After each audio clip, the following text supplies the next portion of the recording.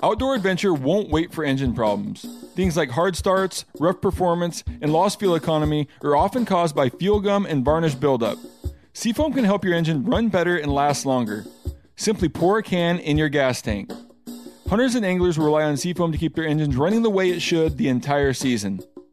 Pick up a can of Seafoam today at your local auto parts store or visit seafoamworks.com to learn more. There's nothing like snook hook sets at dawn or catching a tarpon in the moonlight. Find your next fishing trip made easy on fishingbooker.com and experience the magic of the Sunshine State or any other destination on your fishing bucket list. Book a blue water adventure in search of sailfish or go snapper fishing with the kids. With over 6,000 captains and trips to choose from, planning your next one just got a whole lot easier. Download the Fishing Booker app on the Google Play or App Store or visit them online at fishingbooker.com to book your trip today. You ever get that feeling the walls closing in, the concrete jungle suffocating you? You crave some wide open spaces, the chance to connect with nature, maybe in a spot all your own. Well, head over to land.com. They've got ranches, forests, mountains, streams, you name it. Search by acreage. You can search by location. You can search by the kind of hunting and fishing you're dreaming of. Land.com. It is where the adventure begins.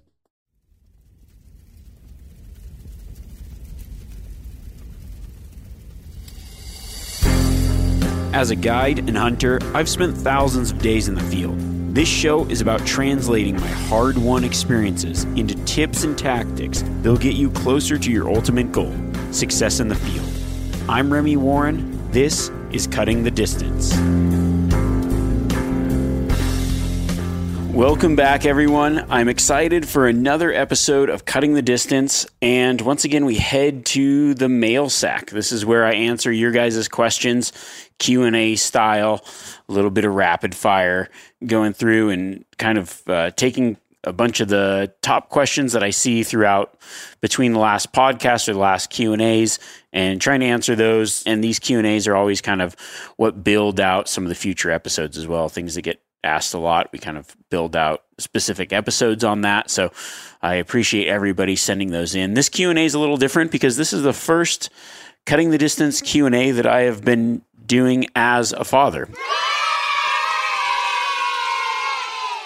I just had a baby this last weekend, our first child, my wife and I, baby girl. Everybody's healthy, everybody's stoked.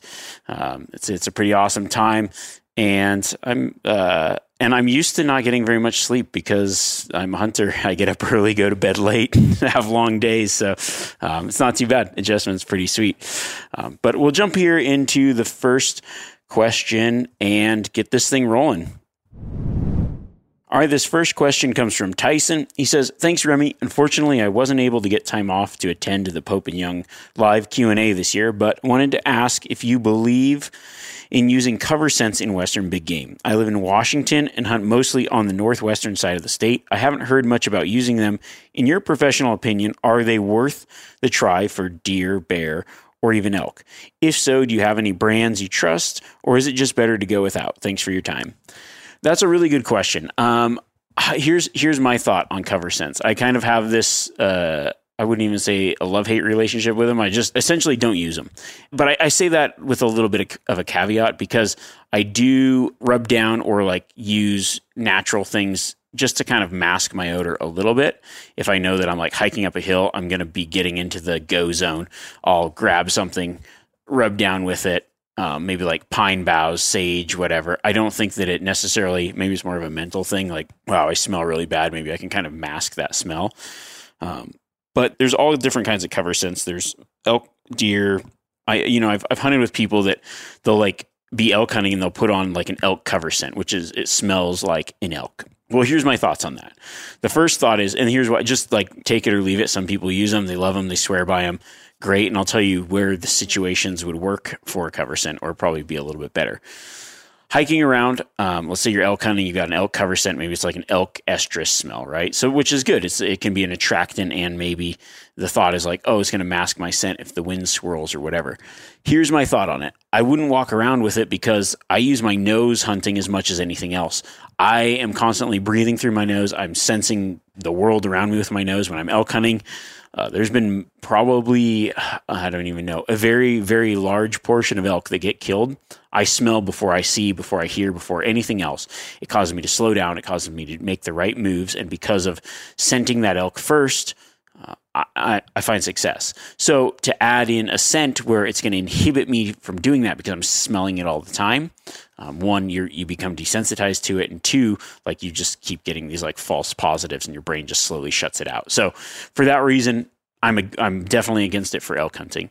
Also, my other thought is this: like, if you're thinking about a cover scent, well, you're just using elk scent to cover, or some kind of scent to cover up your scent, but if a herd of elk comes in, wouldn't the same theory happen? Like the elk that's 2 feet away from the other elk block the scent of your scent, and that's just not how it works. So I haven't really found a lot of success with it.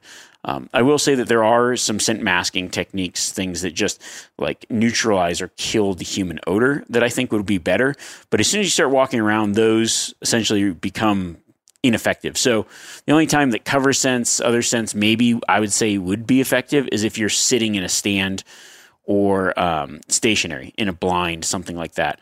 I know for sure, like I've seen it work hunting antelope pronghorns from a ground blind over a water hole.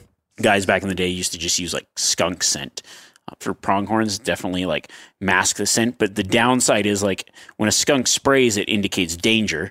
And therefore the animals, the pronghorn, will already be alerted like, oh, there might be some danger. So I prefer to just forego it. This last year I was actually, last season, hunting pronghorn, and I was kind of like stalking into this water hole, and there was this skunk and this badger fighting. The skunk kept spraying, and I was like, oh, a natural cover scent. And the wind wasn't great. Like it was blowing kind of in a bad direction, and I think it did mask my scent for the antelope. But I will also say that the antelope were super heightened all over because of that skunk spray. Like even a long ways away, they were definitely more keyed in and more cautious when coming in, and it may have even affected a closer opportunity. So it's kind of a catch-22. But I would say if you did use a cover scent, the time to use it would be when you're stationary. Maybe like more of an earth scent or a pine or something like that would probably be better if I were to use something. But honestly, I couldn't recommend anything.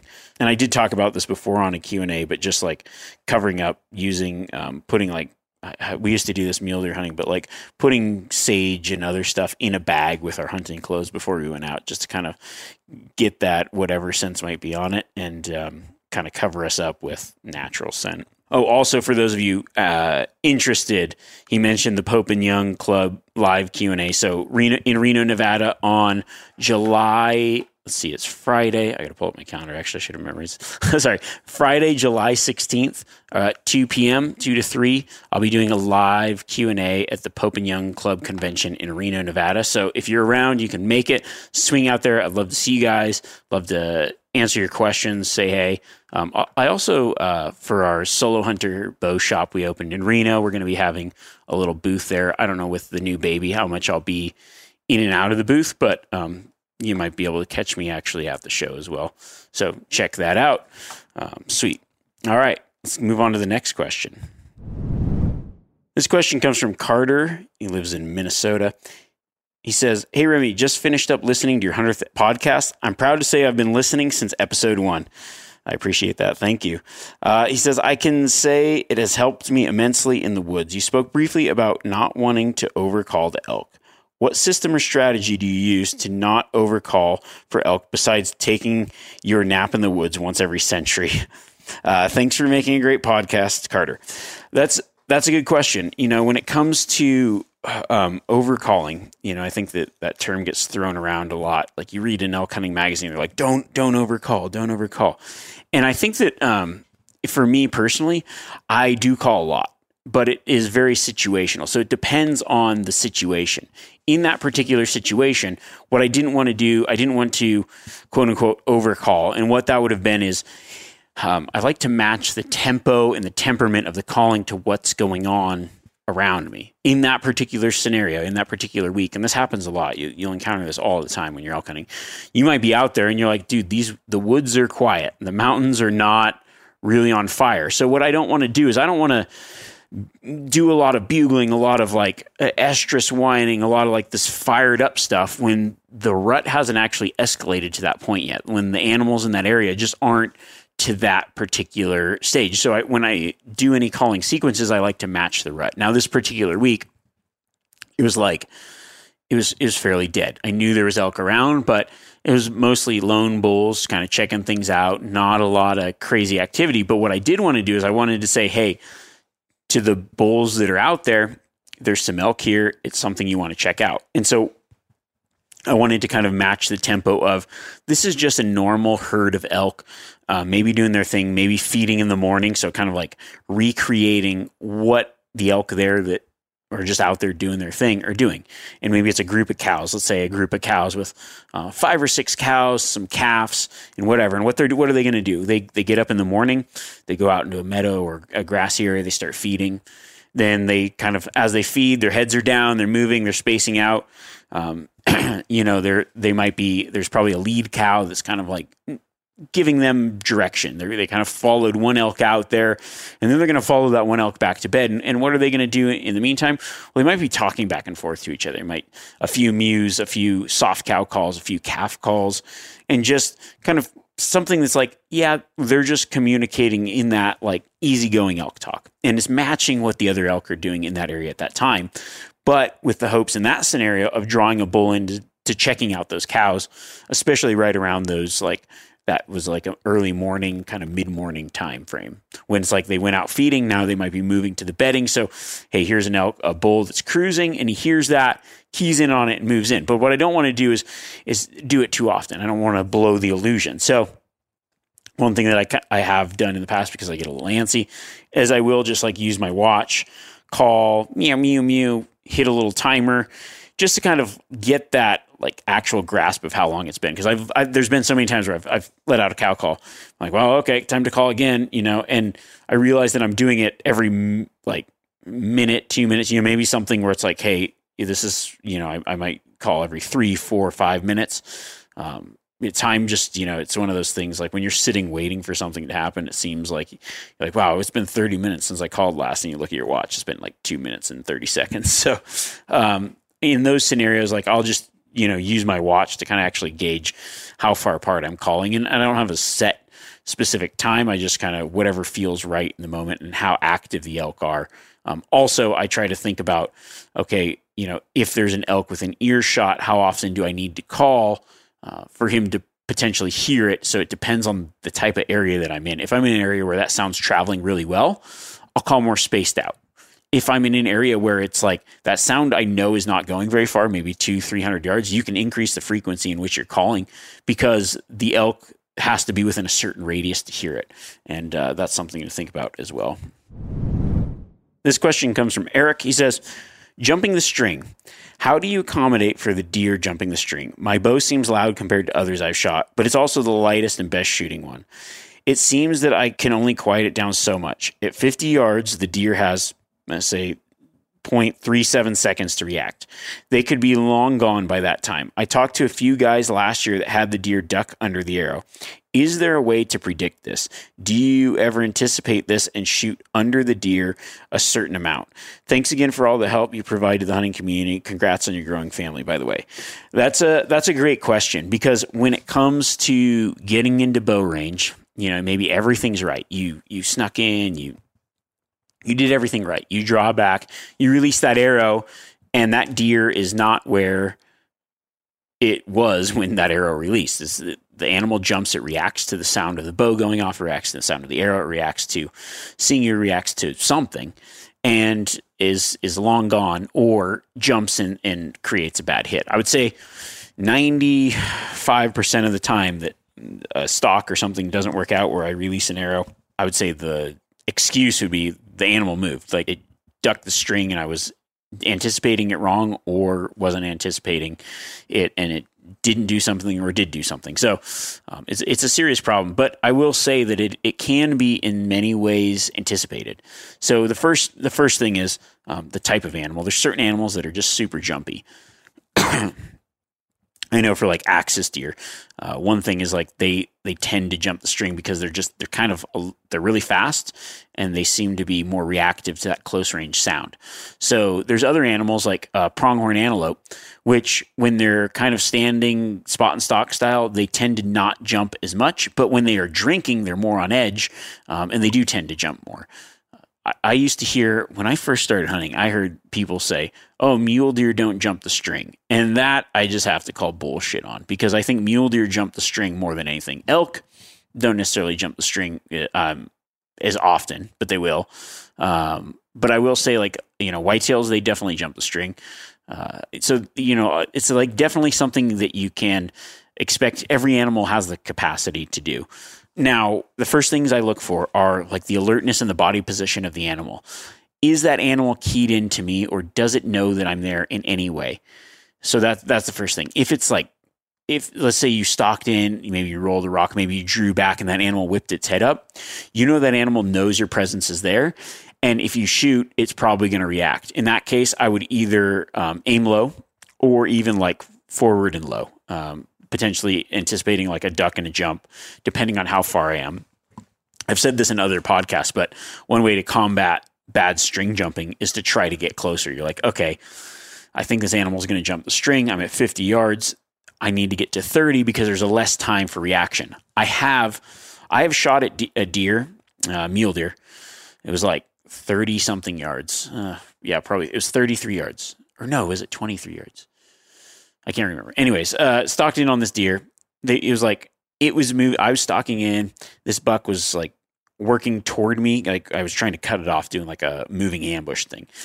He walks out. I see its antler tips. I draw back. I stand up. I don't know if it must have caught me, like looked over at me, and I'm like, too late. Boom, let the arrow go.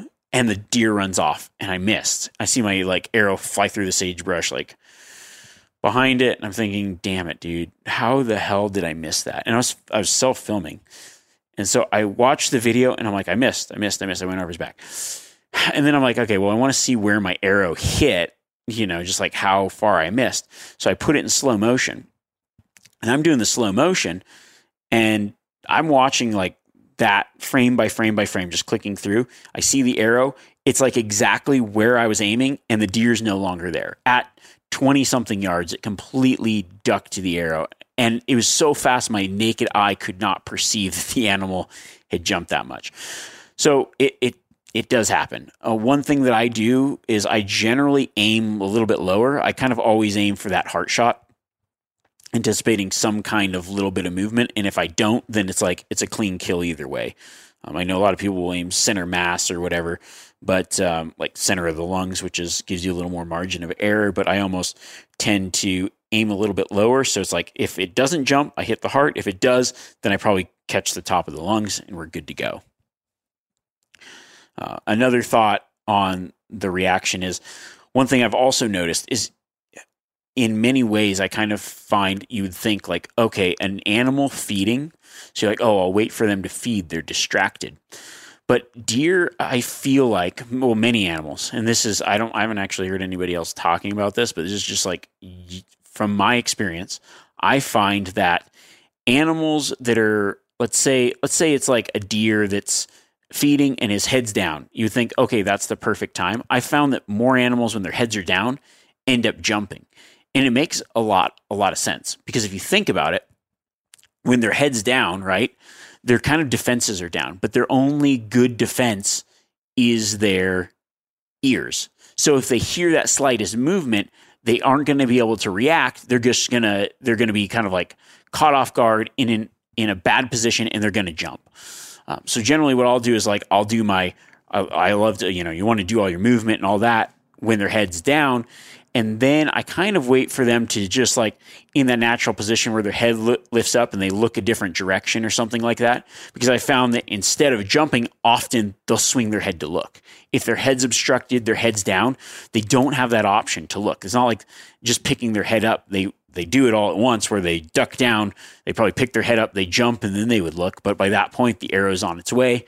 You've made the commotion. You've spooked him out.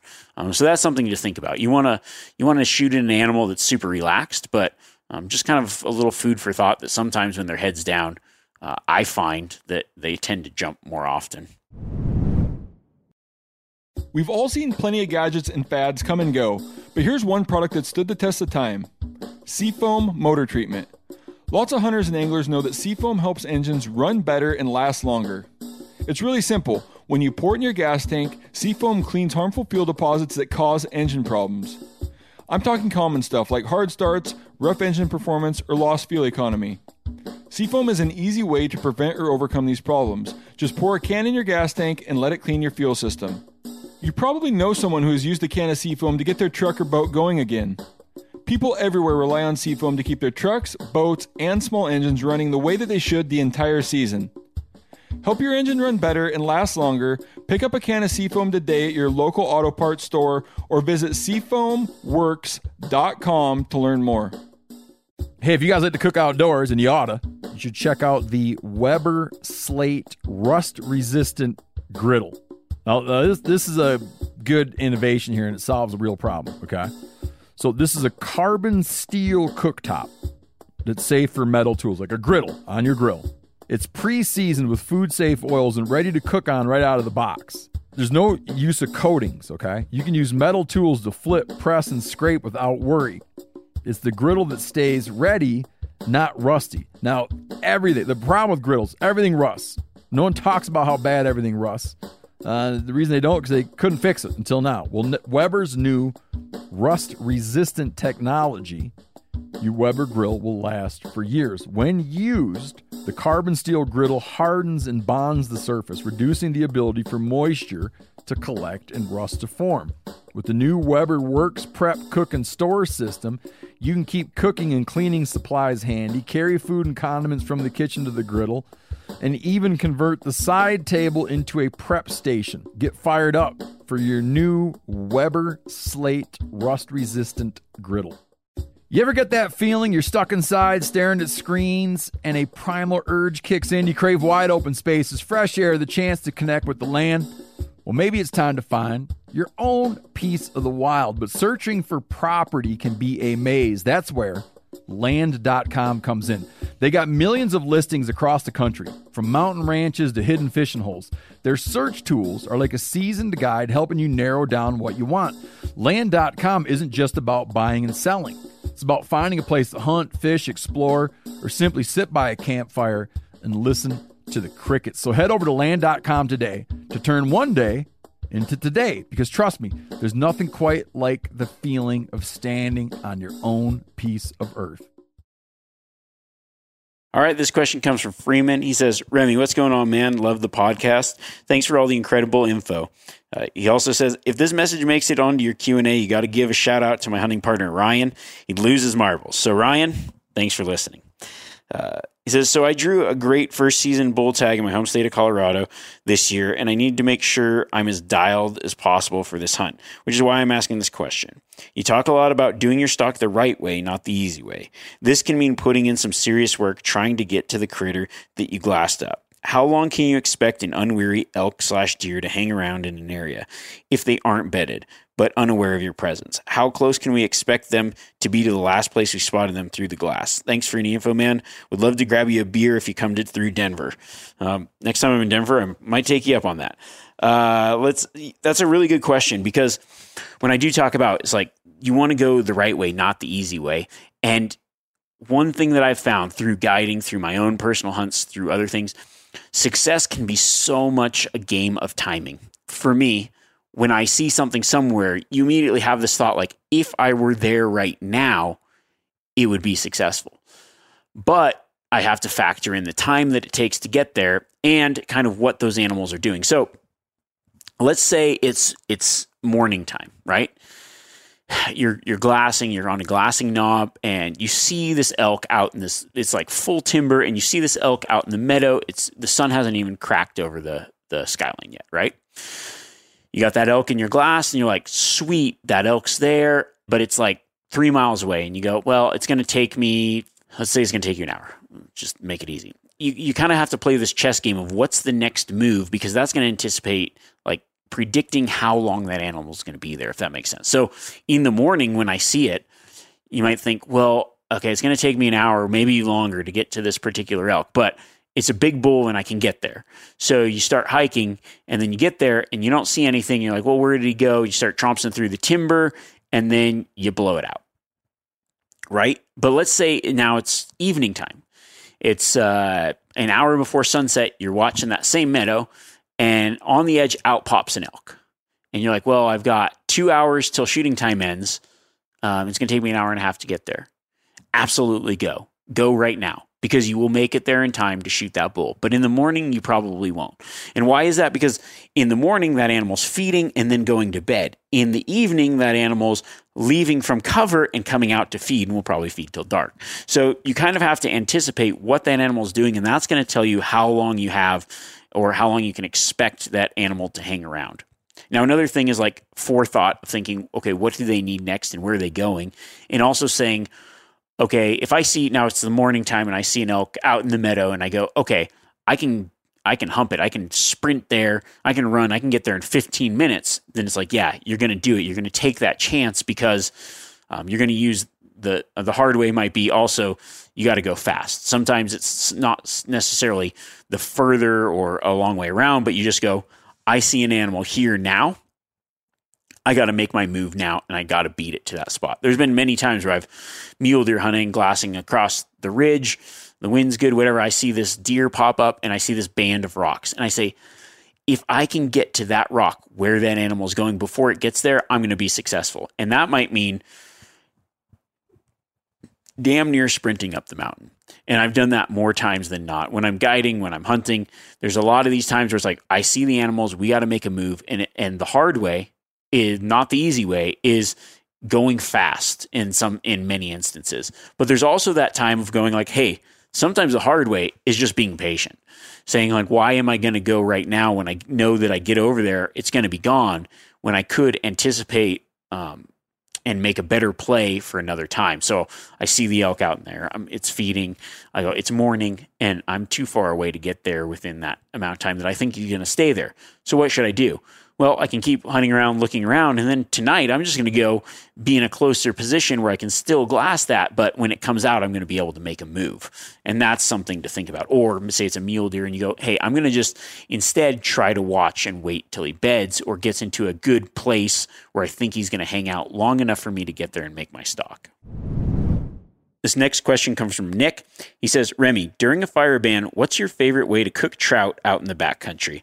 That's a really good question. When you can't have an open fire, whether you've got like a stove or a jet boil or whatever, I like to bring a little packet of, it's like coconut oil.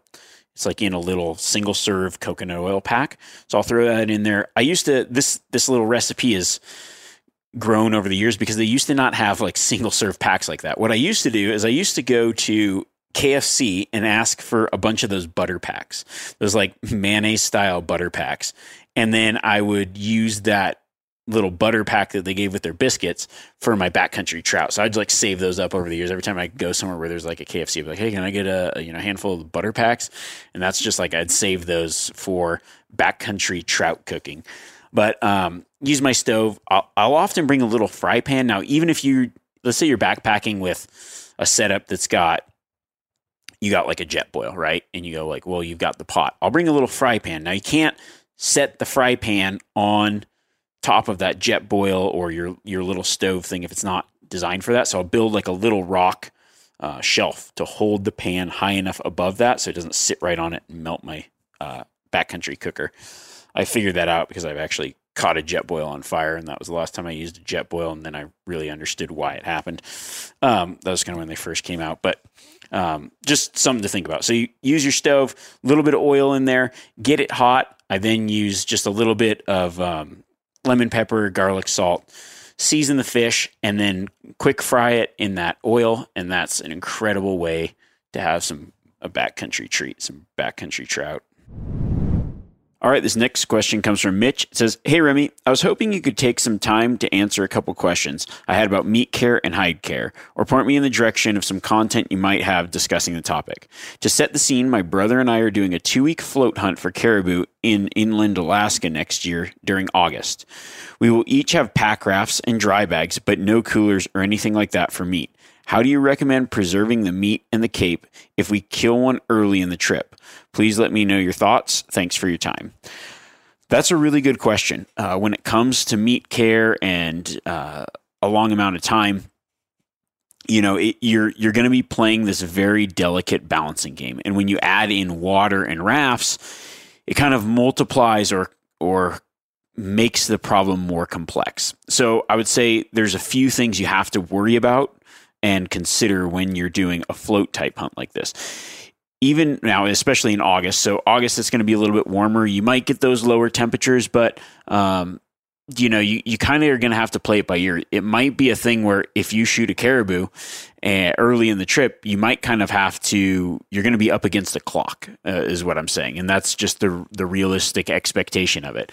I don't think you can expect to go shoot it on the first day of a 2-week trip and everything be kosher by the end. The meat will probably taste a little rank. It may not spoil, but it depends on the temperatures out there. So if it's cool temperatures, everything's going to be fine. You could definitely you could go 10 days or whatever. But I will say, you might have to play things by ear. There's going to be a point where you go, hey, it's getting hot. We got to get this meat back. We might just have to speed up the trip and get out sooner. That's just the reality of it. But I will say there's also a few considerations when it comes to a float hunt. So remember, same with I've said this multiple times, but with meat carrots, you got to keep it cool. You got to keep it dry. You got to keep it clean.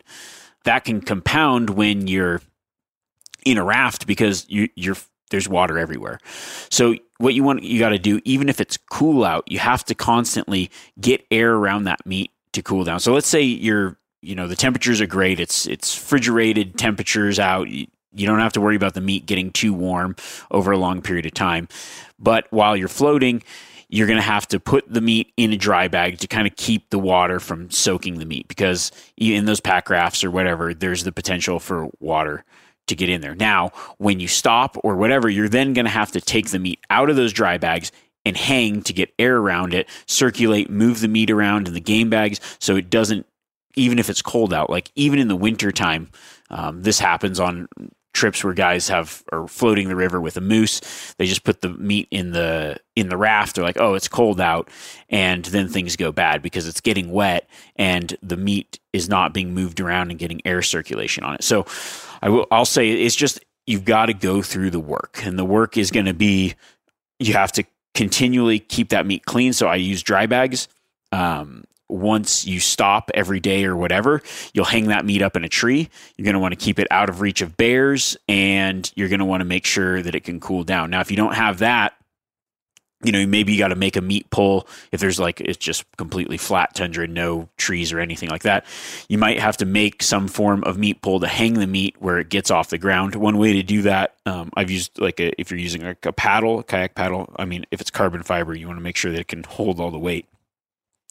Cut some sticks along the way, some boughs, make a tripod with some paracord or whatever, and then just make a meat rack where you can hang that meat so it gets off the ground. You're going to hang it every night and during the day while you're not floating. And then the only time the meat should be in the bags and in the raft is when you're moving. So that's something to think about.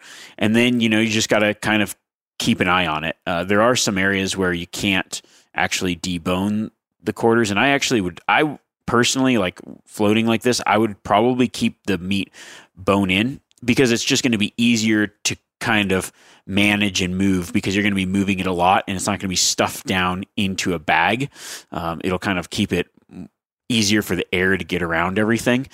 Now, if it's really warm, maybe you could think about deboning it, but I think that probably keeping the quarters whole will be the easiest way to handle everything, keep it clean and move it easily, hang it, and keep the meat kind of spaced out and dried out. Now, something else to think about, the back straps or any loose meat, neck meat, ribs, whatever. Bring a lot of game bags where you can kind of separate everything out, because even the meat in the bags is going to be hard to kind of keep that air circulation around it. So that's something else to think about. And then, you just have to play it by ear. If it's warm temperatures and you go, man, it's warm temperatures, we've got X amount of days to float out. You really got to just kind of take the responsibility of, okay, well, when we get something, we've got this many days. We set a time clock, and this is how long that meat's going to last for us to get out and get everything home without it spoiling. And that's just something else to think about. But there's always a few extra considerations when you're doing a float hunt. It's a great way to hunt. It's an incredible experience, and you guys are going to have a lot of fun. So think about that. Think about when you stop, building those meat rack. And this is whether you're floating in, flying in, hiking in, horsing in, doesn't really matter. Getting that meat up off the ground, getting it cool and dry. And then also, over a course of time, there's a lot of things that can affect how well that meat stays. So one thing you're definitely going to want to pack is a big tarp.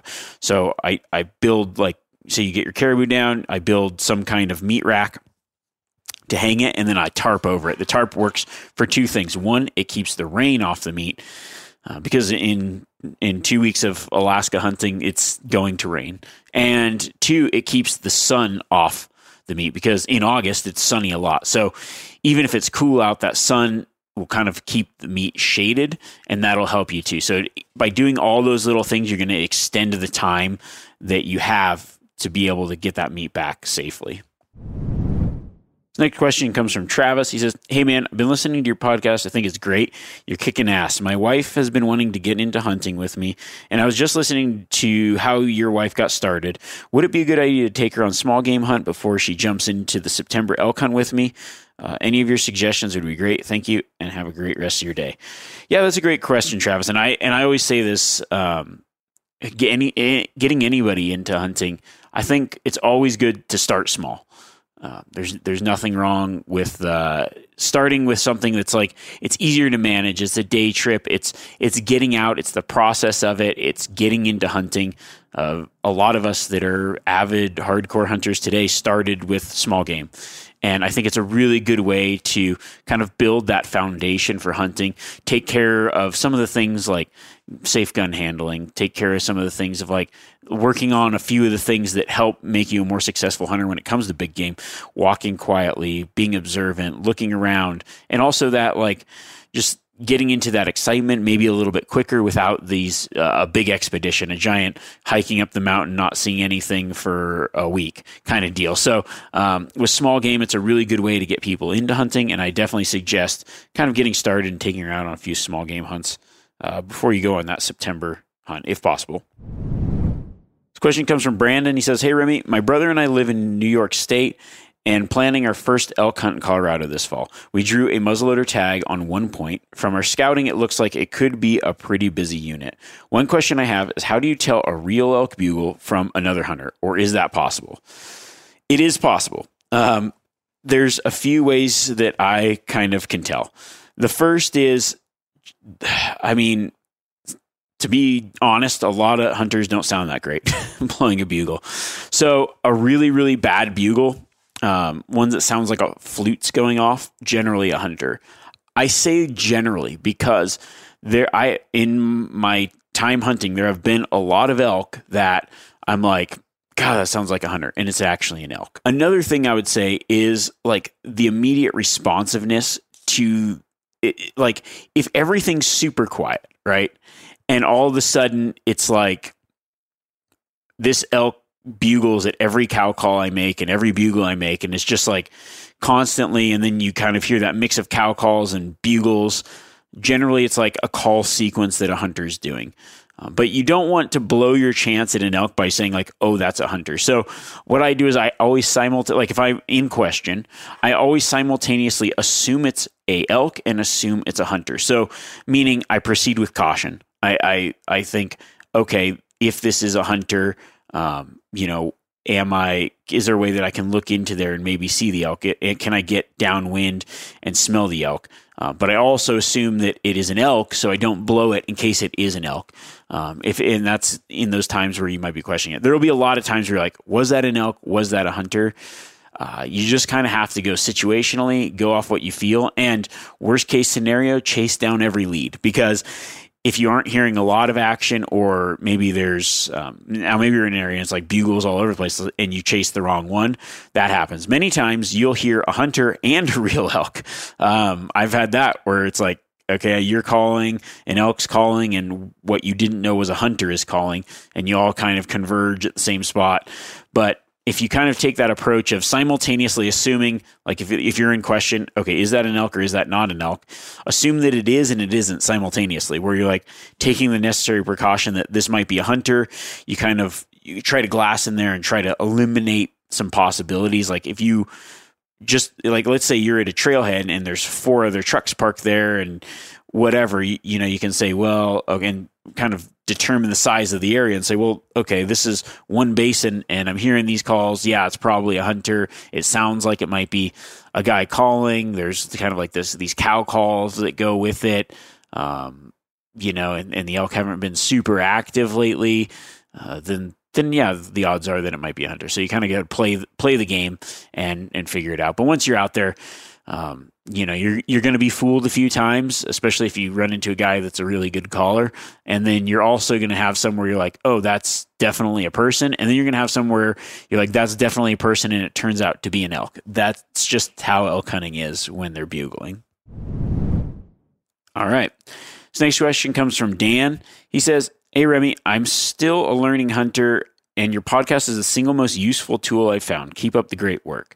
He says, I've found a great watering hole and got several photos of a shot-worthy bull. The problem is there's a lot of other game in the same water hole. Multiple moose, a dozen other elk, deer, etc.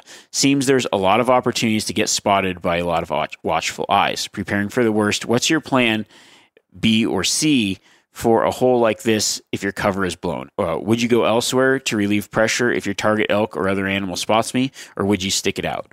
So that's a great question. Hunting a water hole can be super effective, especially for many places right now that might be in drought or whatever. But if you've got a productive place where animals are watering, I'm assuming that you're getting like photos from a trail camera set up over this water hole. If you got a productive place, then that's great. That's a great place to hunt, a great place to hone in on either a target animal or, never know what might stroll in there. I will say this. So when you're hunting, when you're doing an ambush style hunt where you're waiting for the animals to come to you, whether it's a trail, whether it's a water hole, whether it's over a food source, whatever, the number one goal is to not be detected. So you want those animals should be coming into your setup unaware of your presence. And whether it's the animal you're chasing or another animal, because if they're spooking away, then you've set up wrong. So the key is no matter what comes in, it should come in, water, do its thing, and then leave unaware, whether you're going to shoot at it or not. Because if it's alert and you're in a position where you might spook it, and then you're going to run into some problems. So the things that I would do is first, kind of figure out a couple strategies for not getting detected. That could be a ground blind, and setting that ground blind up early enough where, you can sit in there. You're set up, when an animal, like say a moose or a non-target animal comes in, you're just going to be still. You're going to be quiet. You're going to let them do their thing and move on. When another animal comes in, maybe it's one that you want to shoot, you should hopefully let it get comfortable enough and then get your opportunity and take your shot. So you shouldn't really be spooking anything. Another option would be a tree stand.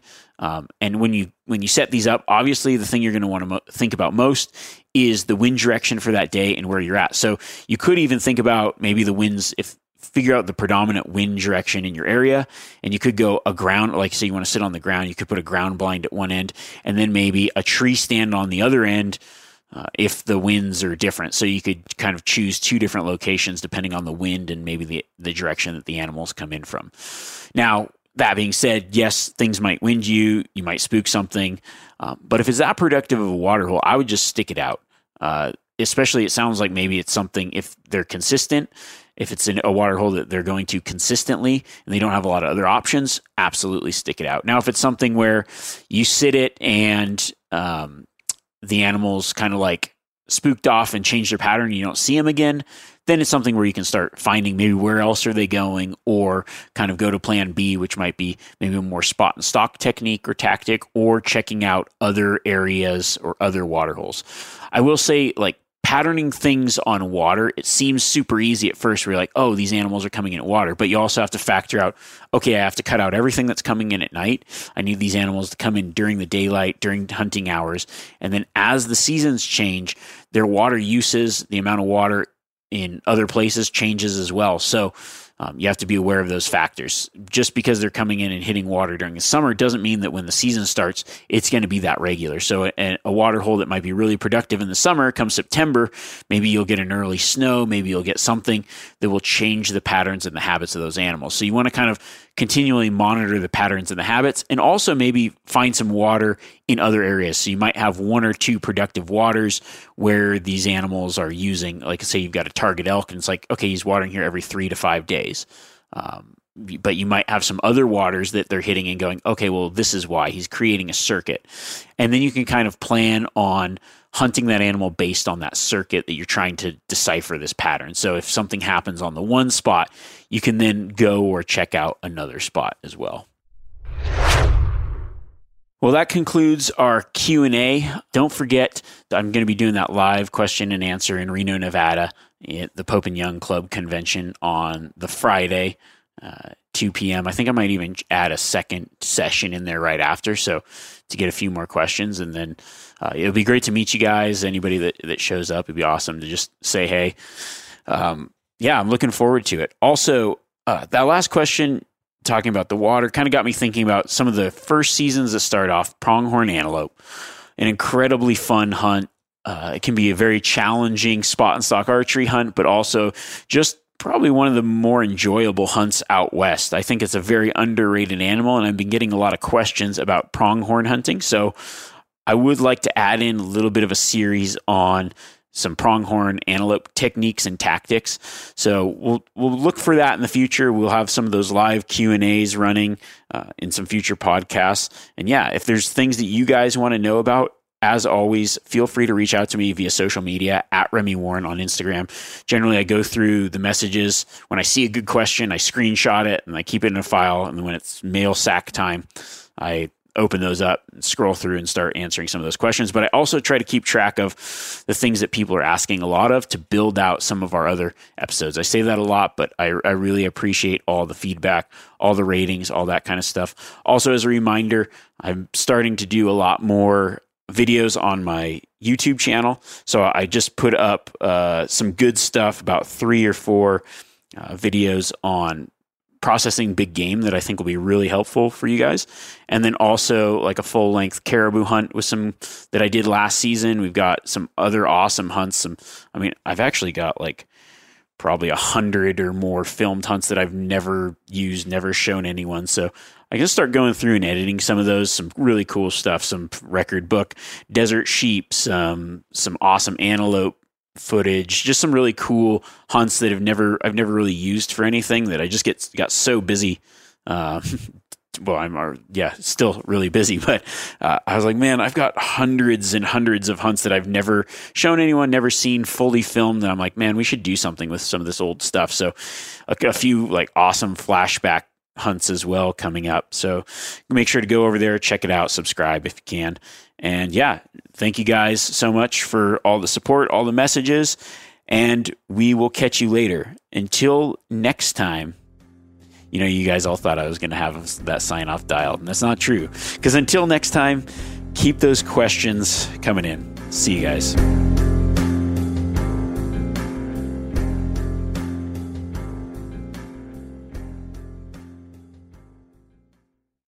Outdoor adventure won't wait for engine problems. Things like hard starts, rough performance, and lost fuel economy are often caused by fuel gum and varnish buildup. Seafoam can help your engine run better and last longer. Simply pour a can in your gas tank.